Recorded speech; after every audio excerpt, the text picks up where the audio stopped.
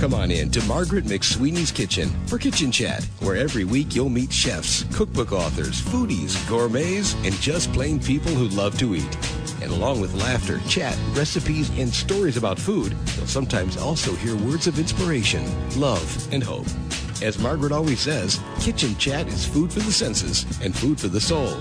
So grab a cup of coffee, put your feet up on a comfy chair, and get ready to spend a little time with Margaret and her friends. Hello, everyone, and welcome to Kitchen Chat. This is your host, Margaret McSweeney, and I am just so delighted and honored that you are joining me in my kitchen today. This is a very special day on so many levels. First of all, today marks the 1-year anniversary of my breast cancer-free surgery, and I'm just so glad that you're here to celebrate that with me. And I was also in a really bad auto accident last Monday. Someone rear-ended me at high speed, so I'm on the road to recovery, but if I'm a little slow during this, my apologies ahead of time. But I just could not miss this opportunity to interview our guest for today. He is highly acclaimed Chef David Posey of Blackbird. He is a James Beard Award nominee this year for Rising Star Chef of the Year, is only 28 and has already just been honored in so many ways. And it is truly my honor to have Chef David Posey on Kitchen Chat today. Chef David, welcome. Hi, thanks for having me. Oh, and congratulations on all of the accolades and awards that you personally, as well as Chef Paul Kahn, who heads up the wonderful One-Off Hospitality Group, which has some great restaurants in the Chicago area, including Blackbird. Congratulations. And I just read, too, that Forbes Life, the June 24th issue, has you featured, and I love your self-description, Chef David, of your fashion, that you are preppy lumberjacky. Yeah, that was a kind of a surreal experience, getting me all dressed up and makeup and all that stuff I'm not used to. Well, it's great. And I'll also include the link to that, listeners, so you can have a first-hand look.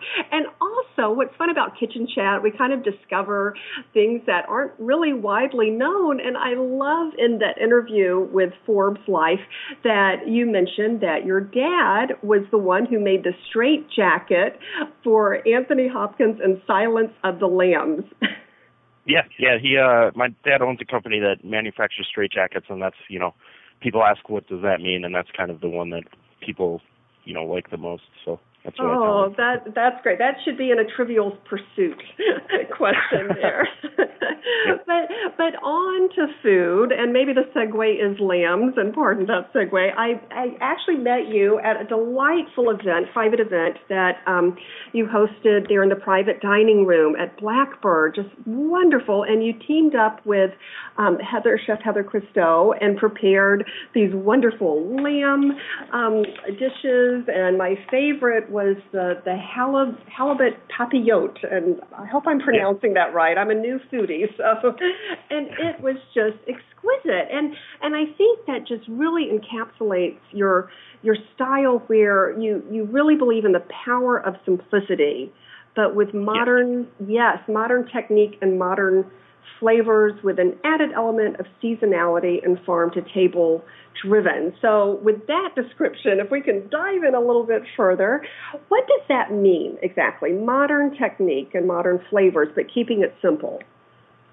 Well, my goal for every dish here is to maybe only have 2 or 3 ingredients, maybe prepared in a few different ways. Always as seasonal as possible, utilizing the markets whenever we can. And for modern technique, it's pretty much just, if there's a chemical or I don't want to say chemical because that doesn't sound delicious, but if there's something that we could use in the soup to make it a little smoother, a little creamier with less fat, we're going to use it. Same thing with technology. Like if we could use an immersion circulator to cook a piece of lamb at a certain temperature to give us the best texture and most consistent temperature, we're going to use that whenever possible. And so basically it's blending and melding the high tech with the traditional to really bring out the simplicity and the maximum flavor. Now, you mentioned about farm to table driven. Do you work directly with the farmers? And I'd read somewhere that the farmers are now going to be growing this Chinese asparagus per your request. The Chinese asparagus took me about 3 years to get them to grow for me. I would ask, in April or May when they're going to start planting seeds, they ask me what I would like them to grow, and I've been saying saltuse for 3 years, and now finally this year we're starting to get it, and I think we're the first ones in Chicago to actually serve it. That is great. So you work directly with the farm to bring it from farm to table, and they look to you for the ingredients that you will need for your dishes. Yeah. Oh, that is just so exciting. And what, you mentioned that element of seasonality. One of our listeners, and I must say, Chef David, so many tweets and texts and emails have been coming. All the listeners are excited that you're on Kitchen Chat Show. But actually one other chef, Amanda, said, what is your one or two must-have herb or spice?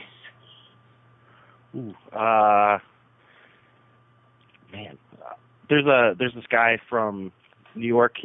He has a company called The Blot, and he essentially he makes herb spice blends, and he doesn't tell you everything that's in them because he doesn't want you to be able to make them on your own. But he'll tell you 3 or 4 different ingredients, and I'm really stuck on this one called mish mish, which I guess is Hebrew for apricot. So he tries to blend the spices to taste like an apricot. So he takes granulated honey, saffron, and I believe coriander, and that's the base of that. And since apricots are just coming into season, I'm having a lot of fun playing with that. And then I guess another one that we use a lot is Jacobson sea salt, which is actually the only kind of floor-to-sell type salt that is grown in the United States, and it's, I believe, harvested in Oregon. Wow, so you have some quite exotic seasoning. That is great. What would be your favorite dish on the current menu? Another listener wants to ask. Favorite dish on the menu right now is, I just put it on. It's grilled sturgeon, which we always feature at the restaurant, and we're pairing it with chicken wings that we cook with cilantro and parsley and lemon juice and garlic. And we'll cook that in a cryovac bag, and then we take the bones out so it's completely boneless, and then crisp up the skin in a pan with a lot of butter. And then we serve it with just like marinated kale, like you would have a marinated kale salad, and walnut puree and turnips. Oh, that just sounds great. And being from the South, I love my turnips. So that's great. Nina has a very interesting question. She said she was recently reading an article that described the chef's views of what diners do that annoy them. Is there anything that the diners do that annoy you? I'm pretty easygoing. I guess if a diner gets up from the table, like if they're getting a long tasting menu and they get up from the table for extended periods of time and drying it out, that kind of gets to me. But they're in our restaurant, and we want to serve them as best as they can and let them kind of do what they want. That's great. That is great. And also, what effect, if any, has the this year's James Beard Award had on Blackbird? Have you made any menu changes because of that? And has the clientele changed? We've just been extremely busy, which is great. It's kind of we're changing the menu when things come into season, so that's the same. But I think because Paul won this great award, and I got a little nod, and I think just the whole company has kind of benefited from the James Beard Awards, whether we won or not.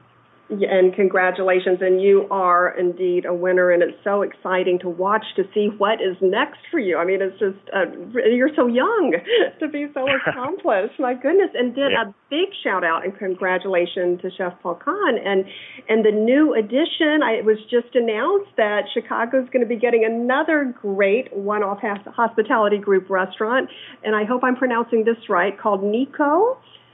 Yeah. Which will be at the Old Sutton Hotel and will be featuring Italian fish, seafood. Is that right? Yeah, they're in Italy right now doing research, and Paul actually just posted a couple of Vine videos of. I guess he's at a seafood market right now, and it looks amazing. Oh, that will be fun. I'll have to look at those videos. And speaking of videos, oh my goodness, what a video I viewed. Chef David, with you and the challenge, and kudos to you, that Chicago Reader's key ingredient gave you a couple of years ago. And I know I've never said these two words together on air, but pardon me, listeners, your key ingredient that someone gave you was bull's balls. And there is a video of you, and you were just so professional and so, just chef-like and preparing a dish. What was that like? Well, first it was very early in the morning, and eating bull's testicles was not really what I wanted to do at the time. But it was a lot of fun, and it was a challenge, and I really enjoyed it. Oh, and I was just so impressed also to learn that actually this is considered a delicacy in Spain and Mexico. So I never knew that would be on the menu. So what a challenge indeed. Also, another question, what soundtrack or music do you play in the kitchen? Do you have music as part of the ambience in the kitchen as you're getting prepared? Because I know you love music. I do love music. We actually keep a silent kitchen so all the cooks can stay focused. So we don't listen to music during prep, but afterwards when we're cleaning and breaking down, it kind of varies from hip hop. Whoever really, I guess, gets the stereo first gets to choose. So it's either hip hop or, I like to play a lot of heavy metal and punk rock and stuff. Yes, and I understand you are a secret wannabe drummer. That's great. I actually just interviewed Chef Brandon Balsley on Kitchen Chat the other week, and it seems like heavy metal and rock and roll go directly with chefs in the kitchen. So I love that. Sure. Yeah. That is great. Another question came in from Beth. What inspires you to make the amazing dishes there at Blackbird? Ooh, I guess the inspiration kind of comes from everything. It'll firstly, I guess, come from these great ingredients that we're getting from the farmers. And then I've heard from Chef John Shields kind of, said it first, and I've heard it several times since, but what grows together goes together, essentially. So, I kind of try to keep that in mind whenever thinking of dishes. And then, I might be reading one of my cookbooks and I'll see a picture in a cookbook that kind of inspires me, or I'll be talking to Paul and that'll inspire me. It just kind of comes from everywhere. And I love that saying, and I'm going to keep that in mind. What goes together, or what grows together, goes together. And what is something that just jumps off the plate to you with an example of what grows together, goes together? Well, I think the first fruit of the season, rhubarb and strawberries, are always a very classic pairing. That's kind of the first one, I guess, just since we've just ended that season. Oh, that does sound good. Oh, that sounds so yummy. Lorna wrote in and was saying, and this I really appreciate, because for full disclosure, Chef, I am the world's worst home cook, and here I am interviewing a great James Beard nominee chef. But Lorna asked, what was your first great failure in the kitchen? I think I probably tried to forget about it. Oh, okay. Well, that's good advice. So I'll forget about burning the salmon and the fire department and all of that too. Okay. Oh, that happens. It happens. Good.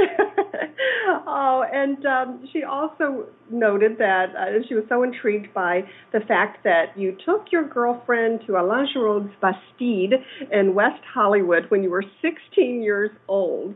And she said, First of all, how in the world did you know about it? What did you eat, and how did you pay for it at age 16? She was so impressed. I guess I think I just read an article that just got reviewed in the LA Times and was the only 4-star restaurant. So I just started dating this girl, so I really wanted to impress her. We got a tasting menu, and I remember almost every course. I think my favorite from it was seared scallops with fava beans and hazelnuts. It was super good, and I think it took me about 6 months to save up for it. Oh, that is so sweet, and it really shows that your culinary roots go way back, and you seem to really be inspired by your mom. Is that right? And by her cooking with her? Yeah. She cooks all the time at home, and I was fortunate enough to have family meals with my family every day. So. That is terrific. Oh, that is great. And is there anything that you have yet to really feature at your restaurant that you'd like to try? There's tons of stuff. I mean, as I learn about it, it kind of goes. But hopefully, tons of stuff I think I don't even know about yet. Oh, and it's a journey of discovery. I mean, I am such a newbie on that, and it's amazing all the foods and spices that are out there, and it's so exciting that you are bringing this to Chicago. You are bringing it to the heartland of America, and Chicago really has become a mecca for foodies. Would you agree with that? Yes, it's so sure. Yeah, and also your background has been so fascinating. Once again, to put it in the context of you're only 28, you have worked at Trio and Alinea, and have been influenced, with some great chefs. What have you brought to Blackbird that is truly unique to just you? I mean, what do you feel that with the uniqueness you have brought to Blackbird? I think, taking over from Mike Sheeran, who was, I think, even more focused on modern food than myself, I think bringing it back to kind of more a mix of the seasonal and farm to table, which he definitely did, but I think we're a little more focused on it now. And then again, the simplicity of ingredients, just paring dishes down as much as possible, I think is kind of, my own style here at the restaurant. So it's kind of a minimalist approach then that you take and that's great. So you can really focus on the flavor and intensity of certain dishes paired with the spices and seasonings. Just a general question: what is the I guess the source of the name Blackbird? Why was the restaurant named Blackbird? It was. I believe it is a nickname for the Merlot grape. And what is that? For wine. For the wine. Merlot grape is called Blackbird. I did not realize that. So wine is an important feature then at your restaurant as well, and the pairings? We actually kind of focus on French and American wines. Oh, that just sounds great. And I know that you are in the process of preparing lunch, and you're one of the few, I guess, high-caliber places that serves both lunch and dinner. That must be so stressful and challenging. Do you serve different foods on the lunch menu as opposed to the dinner menu? It's about half and half. We do, we try to reach a large audience. So we have a hamburger on the menu, and then we have some sandwiches for the kind of local in and out, hopefully stop by once or twice a week people. And then we have dishes for people that, come to Chicago to eat at Alinea and all the big name restaurants, so they could come here as well, where it is actual dishes on our dinner menu as well. Oh, that is wonderful. And listeners, I encourage you to please check out the website for blackbirdrestaurant.com. And Chef David Posey is also on Twitter, as is Paul Kahn and the wonderful One Off Hospitality Group. Definitely, if you're in Chicago or visiting, because I know I have out-of-town listeners as well, put Blackbird on your must-go-to-eat list. And congratulations, Chef David, on all of the acclaim, well-deserved. And it's going to be exciting to see what the future holds for you. And thank you so much for being on today's Kitchen Chat. Oh, thank you for having me. Oh, great. And listeners, thank you for all of your questions for Chef David. And it's just so exciting to connect with you as well. And so please remember during this busy time to just take a moment and savor the day. Thank you for joining us today. If you're interested in Margaret's books, A Mother's Heart Knows, Pearl Girls, Encountering Grit, Experiencing Grace, and Go Back and Be Happy, please just click on the covers on the webtalkradio.net page in front of you.